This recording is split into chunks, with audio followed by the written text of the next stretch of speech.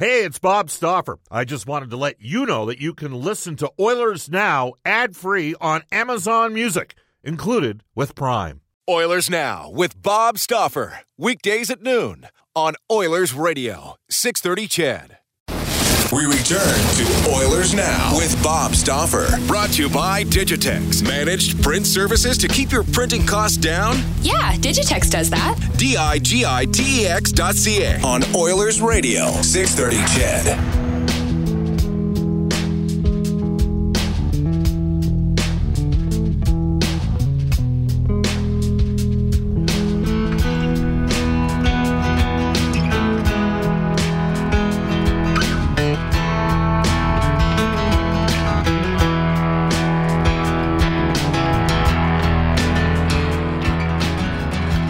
It's 12:35 in Edmonton. Welcome back, everybody.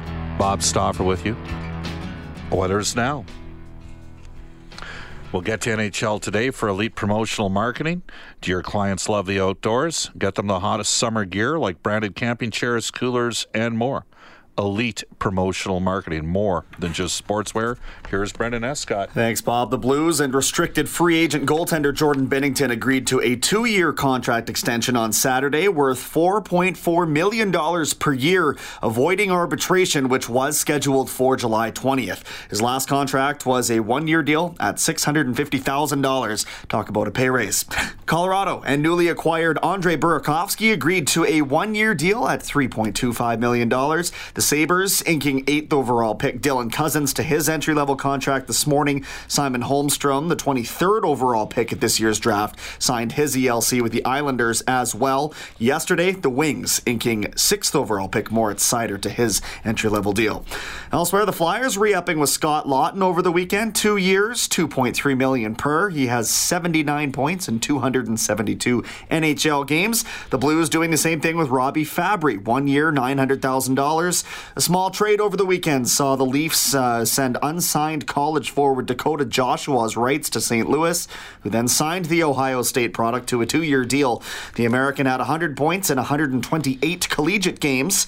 This breaking this morning, the Leafs forward William Nylander changing his number from 29 to 88. That is a number he wore with Moto. That's considered breaking news today, I guess on July 15th. It's July 15th, Bob. That's breaking news. Yeah. William Nylander. So why is he wearing 88? He's just going back to the number that he had when he was in the junior ranks, I guess, or playing professionally in Sweden.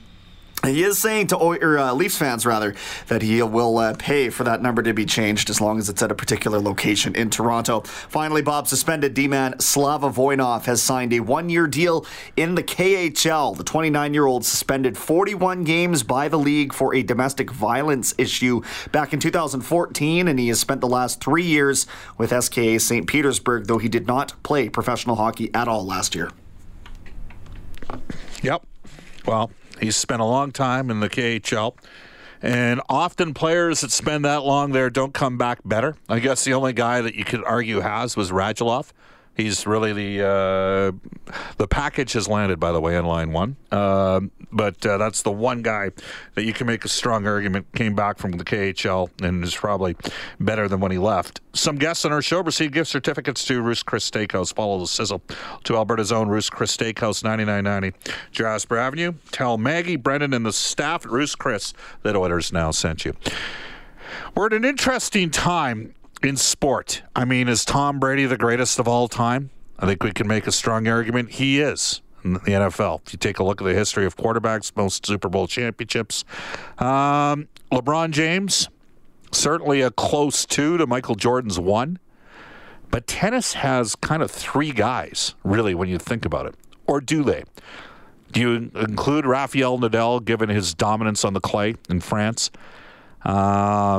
All 3 guys, though, I think, between the Joker as well as Rafael Nadal and Roger Federer, with 15 plus now major championships or Grand Slams.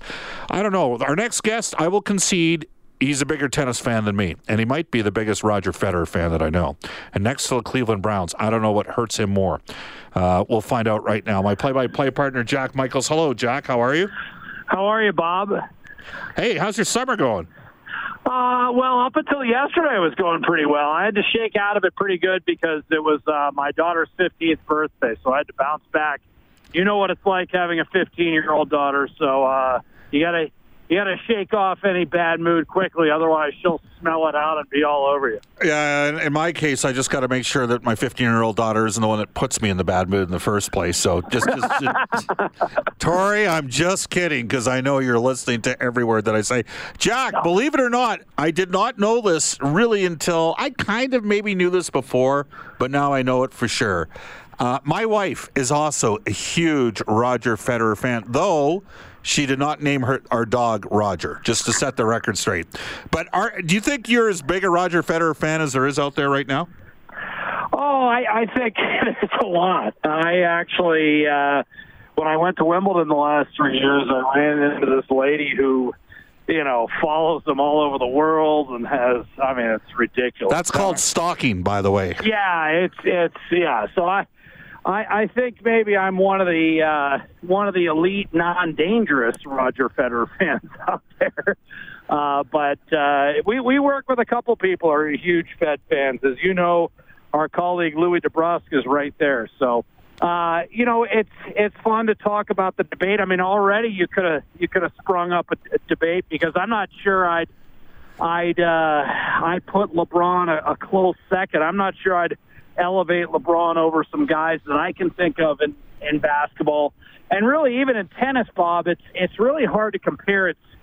It's tough because, all those great players that came before you and I were born, they turned pro because they had to make a living. So they didn't get to play in these major events. All right. Well, just how many of does Federer, Djokovic, as well as Nadal, are they all north of 15 major Grand Slam championships now?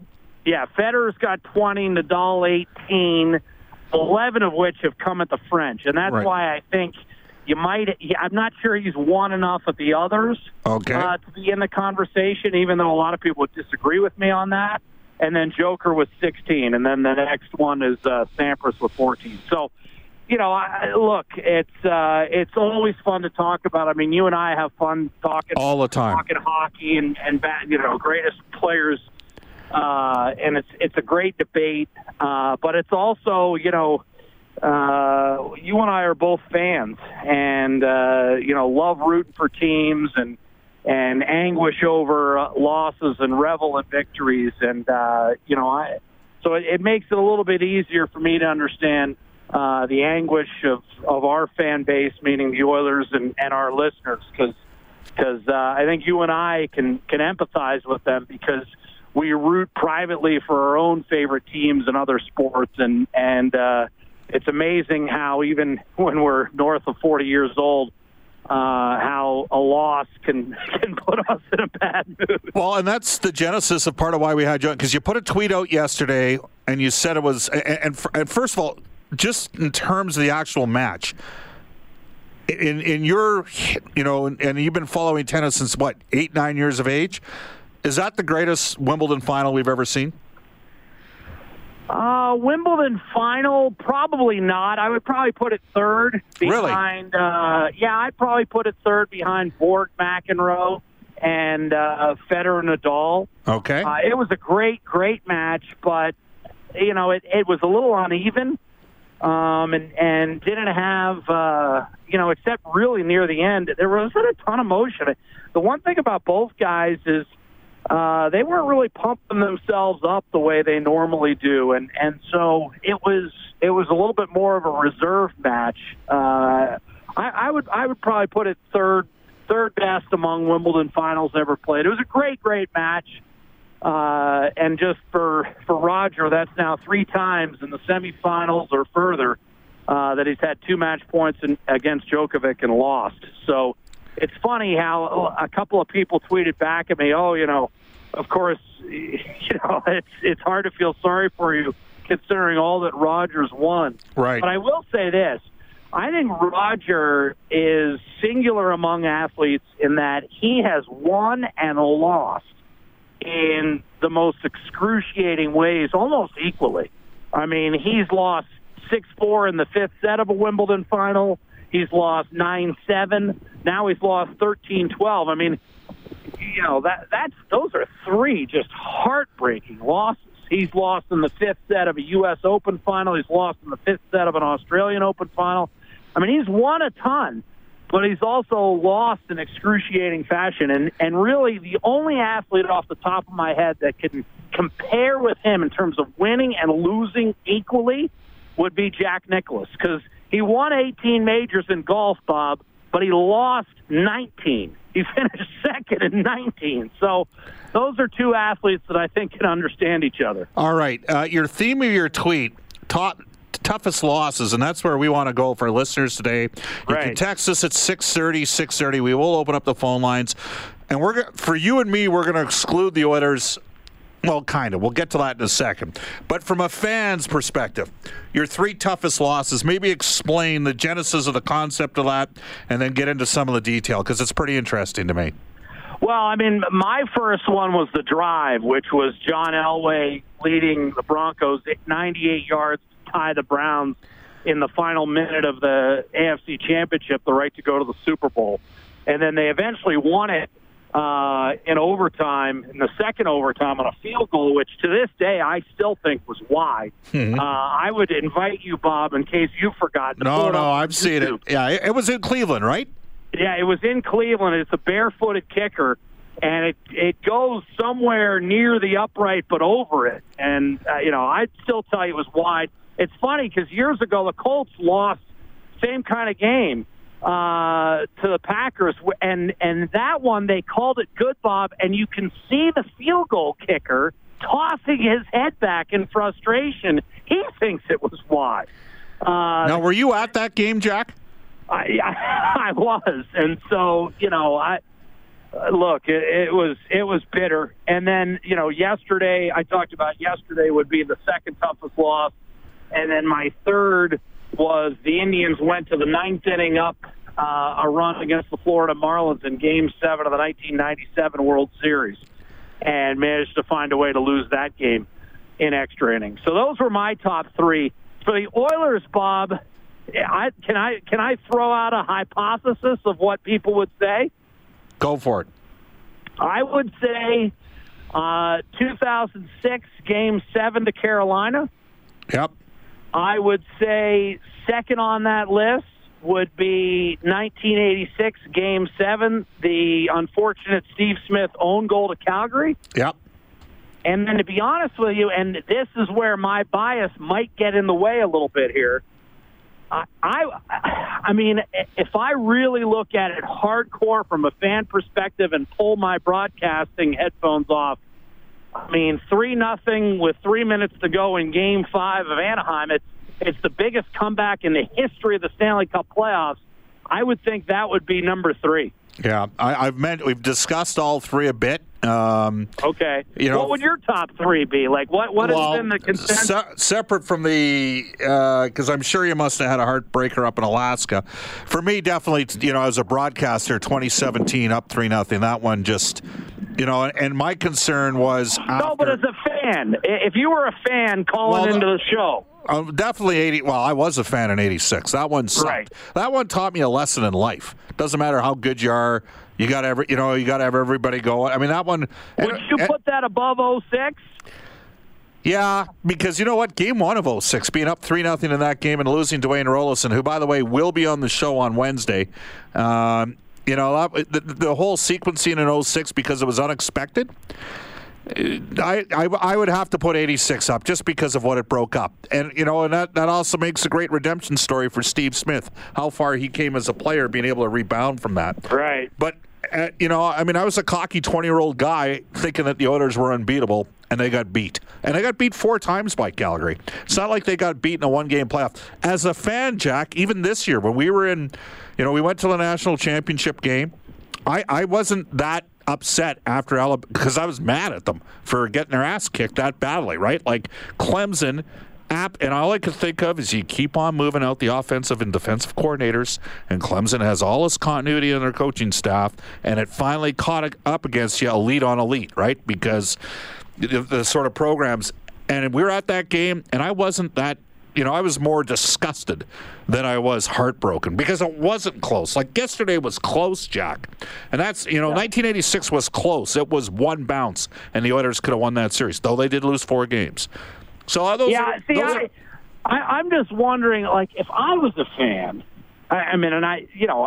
it's kind of weird for us because we can't completely sell our souls because it takes away from what we have to do on the air. Like, we need to keep in mind we're somewhat on the air and doing a job professionally.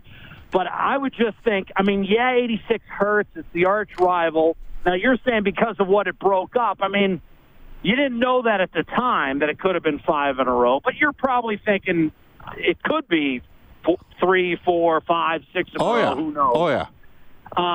But just the fact that it was, I guess, from an Edmonton perspective, you're probably thinking we get through this series, we're going to win the Stanley Cup. Because as I recall, the rest of the league that year wasn't great.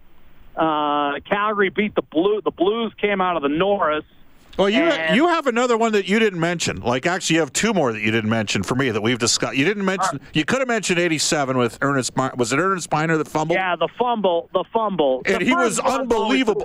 He was unbelievable in that game. He had like 180 yards. Unbelievable. You're right, but that was one where they never led, Bob. Yeah. So you weren't. They were down, I think, 21-3 and 28-10 in that ball game. Yeah. I don't think they ever led in that game. Yeah, and then the other one, where was I going to? Pittsburgh in '93.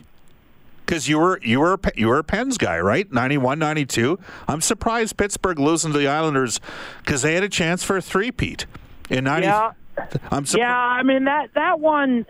That one stung, but you know what?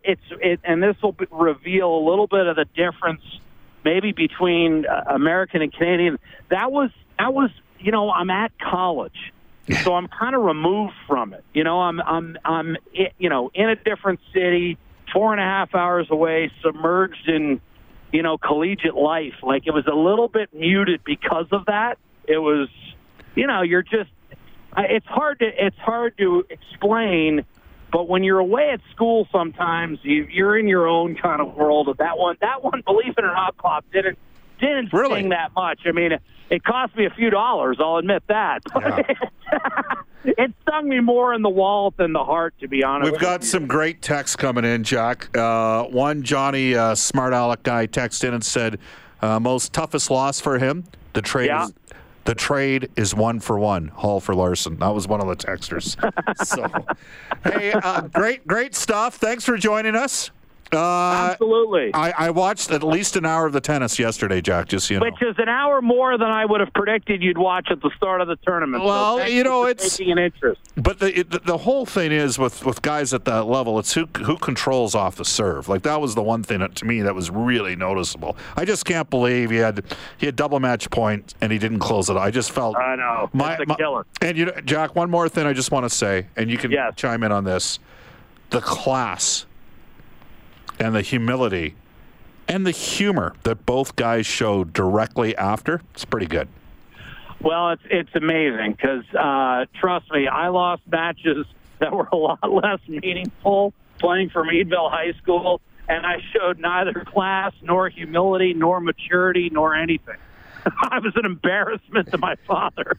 So I really have admiration for when you can sit out there in front of 18,000 people and summon the requisite courage that it takes to face an interview and, like you said, find some dark humor in it. I really enjoyed that, and it's testament to the class and the professionalism of them both. All right. Great stuff. We'll touch base here in the next couple of weeks, okay?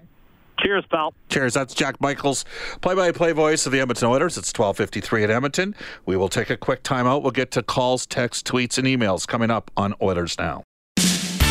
Subscribe to the Oilers Now podcast. Available on Apple Podcasts, Google Podcasts, or wherever you find your podcasts. Oilers Now with Bob Stauffer on 630 CHED. It's 12:57 in Edmonton. Welcome back, everybody. Bob Stauffer with you. All right, so toughest losses. We're going to open up the River Cree Resort Casino hotline, 780-496-0063. Toughest losses, and they don't just have to be Oilers losses. I will put a tweet out here momentarily with mine.